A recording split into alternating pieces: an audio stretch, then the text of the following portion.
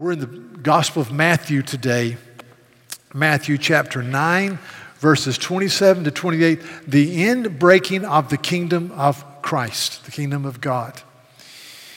In Matthew, it says this, starting in verse 27. And as Jesus passed on from there, two blind men followed him, crying, "Have mercy on us, Son of David." When he entered the house, the blind men came to him, and Jesus said to them, "Do you believe that I am able to do this?" They said to him, "Yes, Lord." Then he touched their eyes, saying, "According to your faith, be it done to you." And their eyes were opened. And Jesus sternly warned them, "See that no one knows about it." But they went away and spread his fame through all that district. As they were going away, behold, a demon-oppressed man who was mute was brought to him. And when the demon had been cast out, the mute man spoke. And the crowds marveled, saying, "Never was anything like this seen in Israel." But the Pharisees said, "He cast out demons by the prince of demons." And Jesus went throughout all the cities and villages, teaching in their synagogues and proclaiming the gospel of the kingdom and healing every disease and every affliction. And when he saw the crowds, he had compassion for them because they were harassed and helpless, like sheep without a shepherd. Then he said to his disciples, "The harvest is plentiful, but the laborers are few. Therefore pray earnestly to the Lord of the harvest to send out laborers into his harvest." So the kingdom of God. What is the kingdom of God? What do we mean when we pray in the model prayer, "Thy kingdom come"? Well, there's 2 points of reference I want to draw your attention to. The first is from the shorter catechism, the Westminster Confession. It says this: in the second petition, when we pray, "Thy kingdom come," we pray that Satan's kingdom may be destroyed and that the kingdom of grace may be advanced. So Satan's kingdom destroyed, the kingdom of grace advanced. Heidelberg Catechism. What do we mean when we pray, "Your kingdom come"? Answer. This is 1568. Written, okay. That you would rule us by your word and spirit in such a way that more and more we submit to you. That you'd preserve and increase your church. That you would destroy the devil's work and every force that raises itself against your character and the authority of your word until Christ is our all in all. So your kingdom come, may Satan's kingdom be destroyed and the kingdom of grace advanced. So let me 2 points about this, because it says in the text, in chapter 9 again, verse 35, that he proclaimed the gospel of the kingdom. He proclaimed the good news of the kingdom. So, Two things about the kingdom. Number one, the kingdom of God is breaking in every day in our lives in small ways or big. In the everyday decisions of life and the way we love people, the way we care for people, the way we respond to the leadership of the Lord as we read the Word. You break it into our lives in small ways and big. There's theologians talk about something called the law of undulation, which means that the kingdom of God, growth of the kingdom, are like waves in a sea. If you read church history, you'll see this. There'll be times of great growth and expansion when the Holy Spirit just bursts on the scene and grows the church and matures people, and the church grows rapidly. There have been periods like that, like the Reformation in the 1600s, like the First Great Awakening in America in 1730 to 1740, the Second Great Awakening in the early 1800s. But then there are times when the law, you seem to be on the downside of the wave, and it goes like that. So to understand that, it makes you, first of all, patient. It gives you expectation that God is at work and God is working, and it fills you with hope. So understand that your decisions, the way you're living is right now, today, is making a difference. I was reading recently about the little country called Burundi. Burundi is in East Central Africa, right above Rwanda, 8,200,000 people, small country. But in the history of the church in Burundi, in East Africa in the late 1950s and early 1960s, there was something called the East African Revival. There was a great movement of God in East Africa. including Burundi. And as you read it, it says that Burundi experienced growth and health and energy, and Christ was central, the gospel was preached, but now, false teachers have come in, a moral laxity has come in, so 2 generations, a generation and a half after the East African revival, Burundi is once again in need of a strong movement of God in their midst to call them back to the gospel. And that happens in all cultures, all places. That's why Galatians 6 talks about, he says, but may we never grow weary in well-doing, for in due season we shall reap if we do not lose heart. So, church, don't grow weary in well-doing wherever you are. Just continue to call out to God to bring His power in your life, to bring revival in our land. Right now, we have a team of 5 people who are in Jordan, and they're looking at the Syrian refugee camps, and we are trying to start some schools. We as a church just start some schools there where 30 to 50 students can come in, 2 or 3 schools we hope, and they will be taught to write and do basic skills, and we can teach them about Christ. We can do that. But you go to these places, did you know right now there are 2 to 3 million refugees in Jordan from Syria because of the Syrian war? And so you go to a refugee camp, and we have 100, 200, 300,000 people all over the place, and you go, really, what difference, really, do 2 schools that are educating 50 to 80 students, what difference will that make? Well, the issue is we're doing it as a step of faithfulness unto the Lord. We are faithful unto God, and God uses that. So understand the kingdom of God is ongoing, and it is advanced as we respond to Him with obedient faith. The second thing about the kingdom is this, is that Christ is the living God, not a legend. He reigns. There's a book by a guy named Philip Rife entitled Sacred Order and Social Order. It's a wonderful little book, and he's not a believer, but he talks about first and second and third world sociological orders. And he says first world order are cultures that are held together by the common myths they embrace.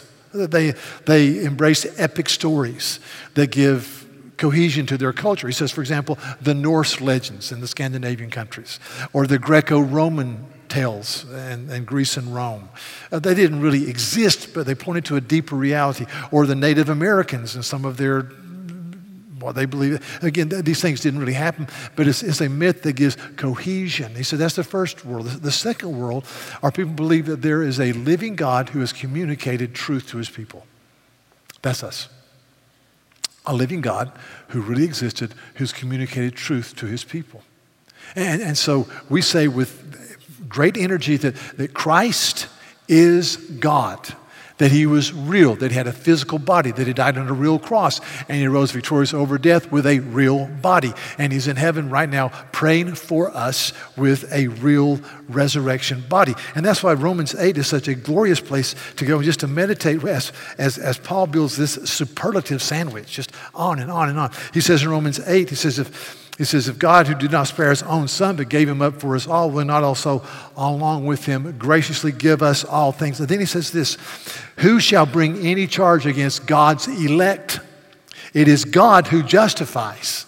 God declares us righteous. Who is the one who condemns? He says, Jesus Christ, but He's the one who died, more than that, who was raised, and who is at the right hand of God, interceding for us. He says, can you fathom that? Not only did Christ die on the cross for our sins, not only to receive His righteousness, but He is right now praying in heaven for His people. Wow. So behold the greatness and the glory and the majesty of Christ. Now let's go to the text. Inbreaking of the kingdom. Kingdom focus, kingdom conflict, and the compelling nature of the kingdom. First of all, kingdom focus. So you have these men who were born blind. And by the way, the only time blindness restored, if somebody's been born blind and they have sight restored, the only place that ever takes place in the Bible is in the Gospels. Only place. So these men born blind, and Jesus, they're told, is passing by, and they cry out, Son of David, have mercy upon us. Son of David is a term used 17 times in the New Testament.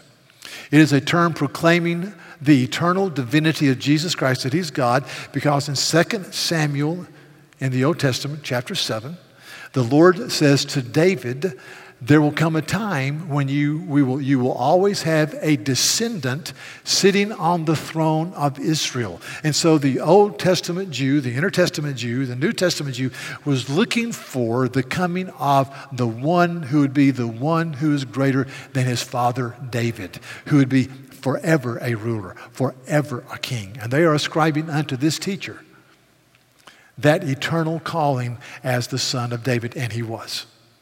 Son of David, have mercy upon us. They follow Jesus. They grope or they follow him into a house. Christ looks at them and he says, do you believe that I'm able to do this? And they said, yes, Lord. And he touched them and they could see. And then something happens in this story that I find to be very enigmatic or mysterious to me. Jesus says, Jesus sternly warned them, see that no one knows about it. But they went and spread his fame throughout the whole district. Jesus sternly warns them, not just warns them, but he sternly warns them, says, don't talk about this. But they disregard him and spread his fame wherever they went. My question is this. Why did Jesus sternly warn them? The text is silent, and there's different opinions. Let me give you my best shot. I think he sternly warned them because Christ did not want the glory of the coming passion on the cross to be sidelined. He did not want to be known primarily as a miracle worker, but as a suffering Savior who would die on the cross for the sin of his people. He didn't want to cause a consternation over a miracle worker only, but to call attention to his focused attention of death upon the cross. This is Mark chapter 8. Peter has just answered the question, who do men say that I am? And he says, you are the Christ, the Son of the living God. And in another gospel account, Jesus says, blessed are you, Simon Bar-Jonah, because flesh and blood have not revealed this to you, but my Father in heaven. So that's the backdrop. Very next paragraph. And Jesus began to teach them that the Son of Man must suffer many things and be rejected by the elders and the chief priests and the scribes and be killed, and after 3 days rise again. And he said this plainly, and Peter took him aside and began to rebuke him. But turning and seeing his disciples, he rebuked Peter and said, get behind me, Satan, for you are not setting your mind on the things of God, but on the things of man. What Christ is saying is Peter, when you try to impede me from going to the cross as the eternal God who would die on the cross for your sins, you are in league with the devil who wants to also stop that from happening. So get behind me, Satan. The chief focus of the ministry of Christ was the glory of the cross, and he would not be sidelined from that. Mark chapter 10, the Son of Man, he says, came not to be served, but to serve and to give his life as a ransom for many. Even when the 72 were sent out 2 by 2 and they came back and they'd seen incredible things happen, miraculous things happen. Jesus says this in Luke chapter 10. He says, I've given you authority to tread on serpents and scorpions and over all the power of the enemy, and nothing shall hurt you. Nevertheless, do not rejoice in this that the spirits are subject to you, but rejoice that your names are written in heaven. In other words, I will not be deterred. Don't let anybody deter you from preaching the glory and majesty of the cross. So, if somebody were to say to me, how do we see the kingdom of Satan defeated and the kingdom of grace extended? My answer from the scripture is this: preach the glory and majesty of Christ who was crucified for our sins. Preach the unfailing word of the cross. Sing it, love it, walk in the shadow of the cross. Behold the greatness of Christ. That's the focal point of the whole Bible. So we glory in it. We rejoice in it. John chapter 12, Christ says, I've read this several times in this series of sermons, John 12, verse 31. Jesus says, now is the judgment of this world, and now will the ruler of this world be cast out. And when I am lifted up from the earth, will draw all people to myself. I say, how do we advance the kingdom? We talk about Christ. We talk about the cross. When Paul talks about the Christian in complete armor in Ephesians 6, he talks about the armor we put on. And every part involves the gospel. But listen, he says, may your feet be shod with the preparation of the gospel of peace. So wherever you walk, wherever you go, wherever you move, you take the gospel of peace with you. He says, and put on the breastplate of righteousness. They say, well, what is it? It certainly isn't my righteousness. If I put on the breastplate of my righteousness, it is a paper mache. It can't do anything. It won't do me any good in battle. No, it's the breastplate of the righteousness that Christ gives you that protects your life and your heart and your energies and your emotions. And he says, and take up the shield of faith, by which you quench the fiery darts of the devil. How do we quench the fiery darts of the devil? We have faith in the finished work of Jesus on the cross. We look to Christ. Church, look to Christ. And put on the helmet of what? Salvation. So how do we extend the kingdom of grace? You preach Christ. You love Christ. You glory in the gospel. You walk that way. We're doing a study, staff, called the Vine Project, and it defines a disciple as such. I think it's a great definition. A disciple is a forgiven sinner who is constantly learning Jesus in repentance and faith. Well, a disciple, you always start with the fact that I am a forgiven sinner. I glory in the cross. I glory in what Christ has done. And as I glory in Christ, I want to learn from him because, as Matthew says, his yoke is easy and his burden is light. I'll learn from him in repentance and faith. But I always begin with a forgiven sinner. Who are you? You're forgiven. If you've trusted Christ, you're a forgiven sinner. You're a forgiven sinner. I find the same pattern in Psalm 51 when David is praying this prayer of repentance. And he's looking to the coming of the Lamb of God who will fulfill what the Yom Kippur Lamb did every year. David says in verse 9, hide your face from my sins and blot out my iniquities. You just wipe them off. Just create in me a clean heart, O God, and renew a right spirit within me. Cast me not away from your presence and take not your Holy Spirit from me. Restore unto me the joy of your salvation. So here's the pattern. You see, first of all, you say, God has hidden his face from my sin. He's blotted out my iniquities. They're gone. And as you do that, Lord, create in me a clean heart and renew a right spirit. And as you create a clean heart in me, may I not be cast away, or may I not grieve your Holy Spirit, and restore unto me the joy of your salvation. So you see, his face is hidden from my sin because of the cross, and he's created a new heart within me. And therefore I can say, restore unto me the joy of your salvation. Do you have joy today? Because your sins are blotted out. See, part of the problem, this is just an aside. I've told you that I read the Wall Street Journal. I enjoy reading the Wall Street Journal, especially the editorials and the weekend book section, international news. So above the fold this week, we live in a world where this horrible thing is happening in Zimbabwe and Mozambique. We have all these issues. But above the fold, I think this was Tuesday, this was a headline. The brother of Bezos' lover sold text to tabloid for $200,000. Now, I don't keep up with that. I've read enough to know that there's this guy, Jeff Bezos, who's a billionaire several times over, left his wife and took up with another woman who's she's whatever. And there are some compromising pictures taken that her brother found and sent to that paragon of journalistic integrity, the National Enquirer. which will make July 4th dinner in their home a very interesting time. But I read that and I thought, this is the Wall Street Journal. This is a very good newspaper, in my opinion. And yet their headlines are about something that, come on.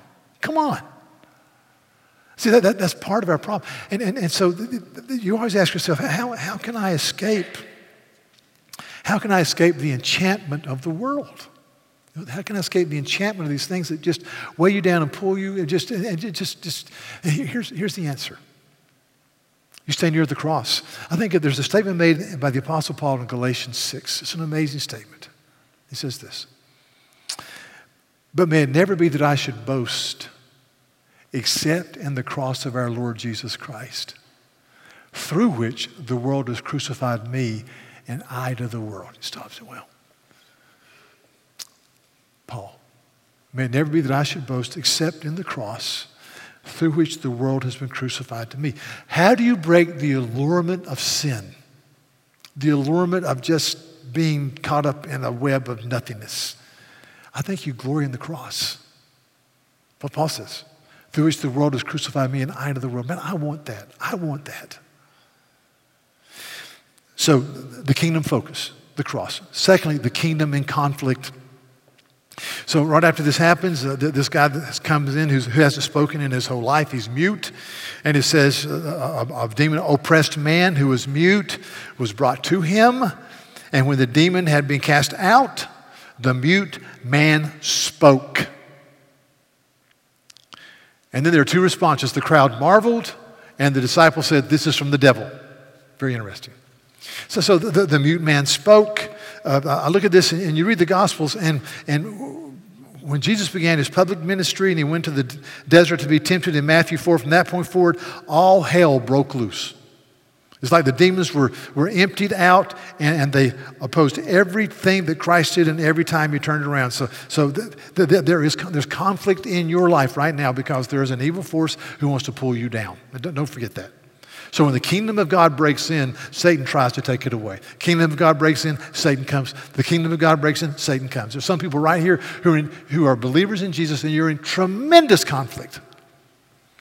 Because there's an evil force. The evil force is speaking, is pulling you down, leading you astray. It happens all the time. And that's to be expected. There is conflict in the kingdom of God. So when we're around people who are in conflict, who are hurting, what do? We befriend them, and we love them. We open our homes to them. We embrace them. We care for them. And the responses are widely divergent. Response number one, the crowds marveled. They just marveled. They thought, wow, nothing. They said, nothing like this has ever been done in Israel before. This is wild. And they were right. Now, the marveling doesn't mean they were believing, but I think it means they were on the path to come and understand that. They marveled. And I asked myself, am I marveling? I ask you, are you marveling at who Christ is? What he's done in your life? And then there's another group, the Pharisees, who were really good guys. But they said, this work is of the devil. And which is amazing. We'll see in a couple of weeks where Jesus says, they've called the head of the household Beelzebub. What are they going to say about you guys? So you step back and say, these Pharisees who were committed to purity and committed to obedience and really committed to doing the right thing as they saw fit. Why did they say this was of the devil? I think here's the answer, in my opinion.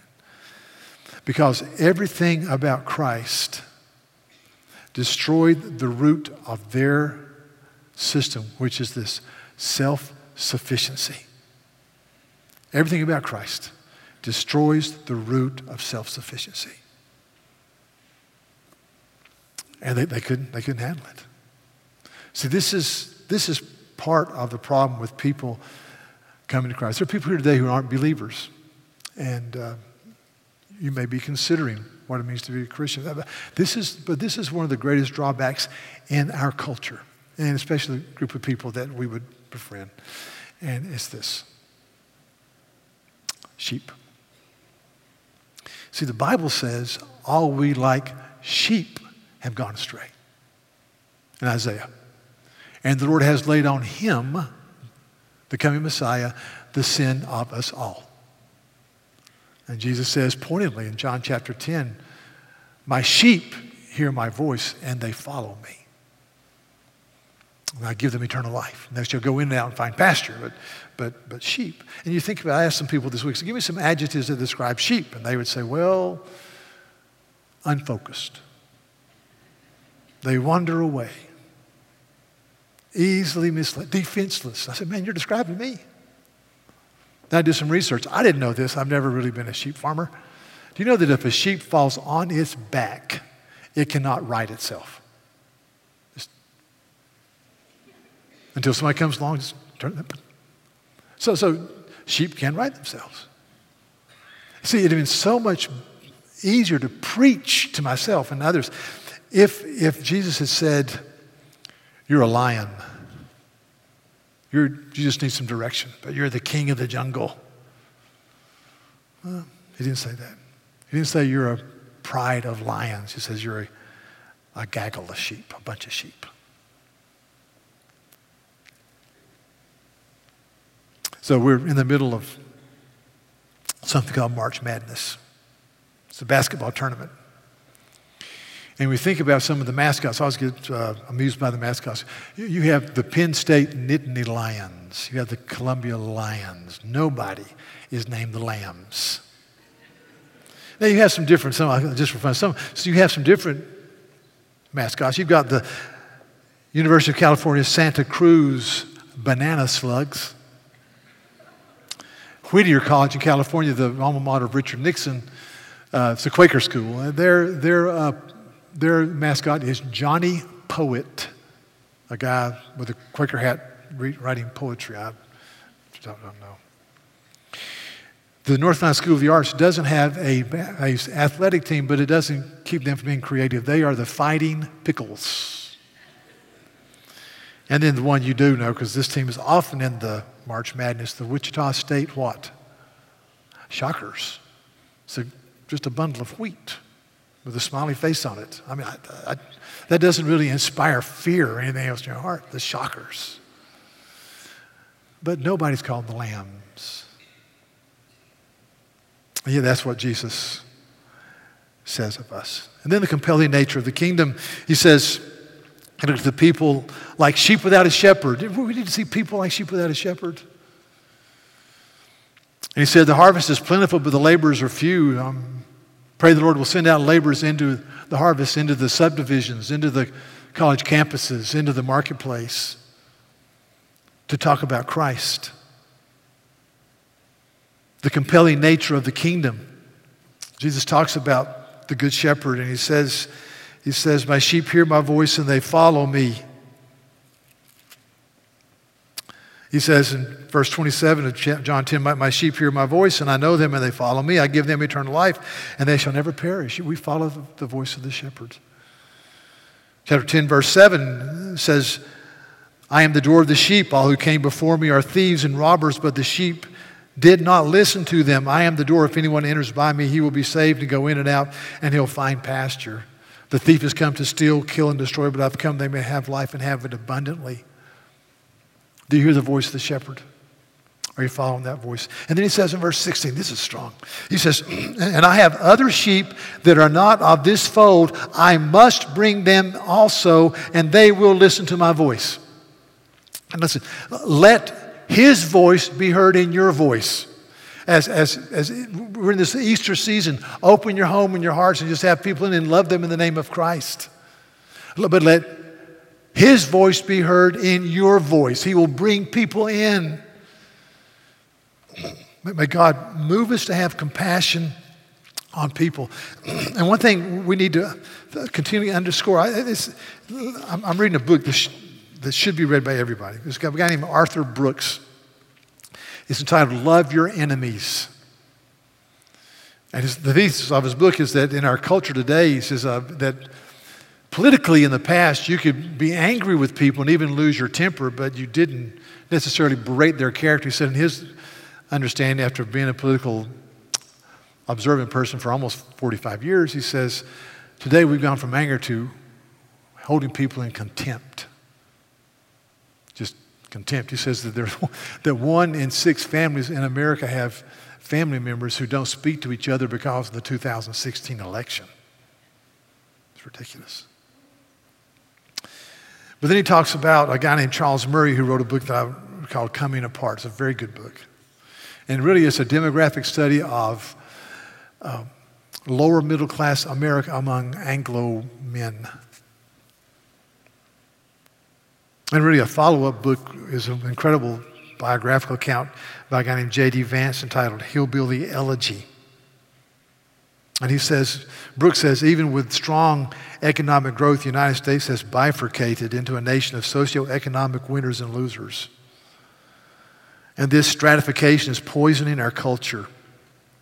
As the future fills with whiz-bang technologies, from artificial intelligence to driverless cars, one part of the population sees ingenuity, mobility, and progress. Another part hears, we don't need you anymore. There's a dignity gap. He talks about a study produced in 2015 by some Princeton professors and published in the Proceedings of the National Academy of Sciences. And they talk about, in contrast to the favorable long-term trends of life expectancy across most of the population, the mortality rate among middle-aged white Americans with no college education has actually declined. And he gives these statistics blew my mind. I want to show them to you. They give 3 categories, and this is from 2017.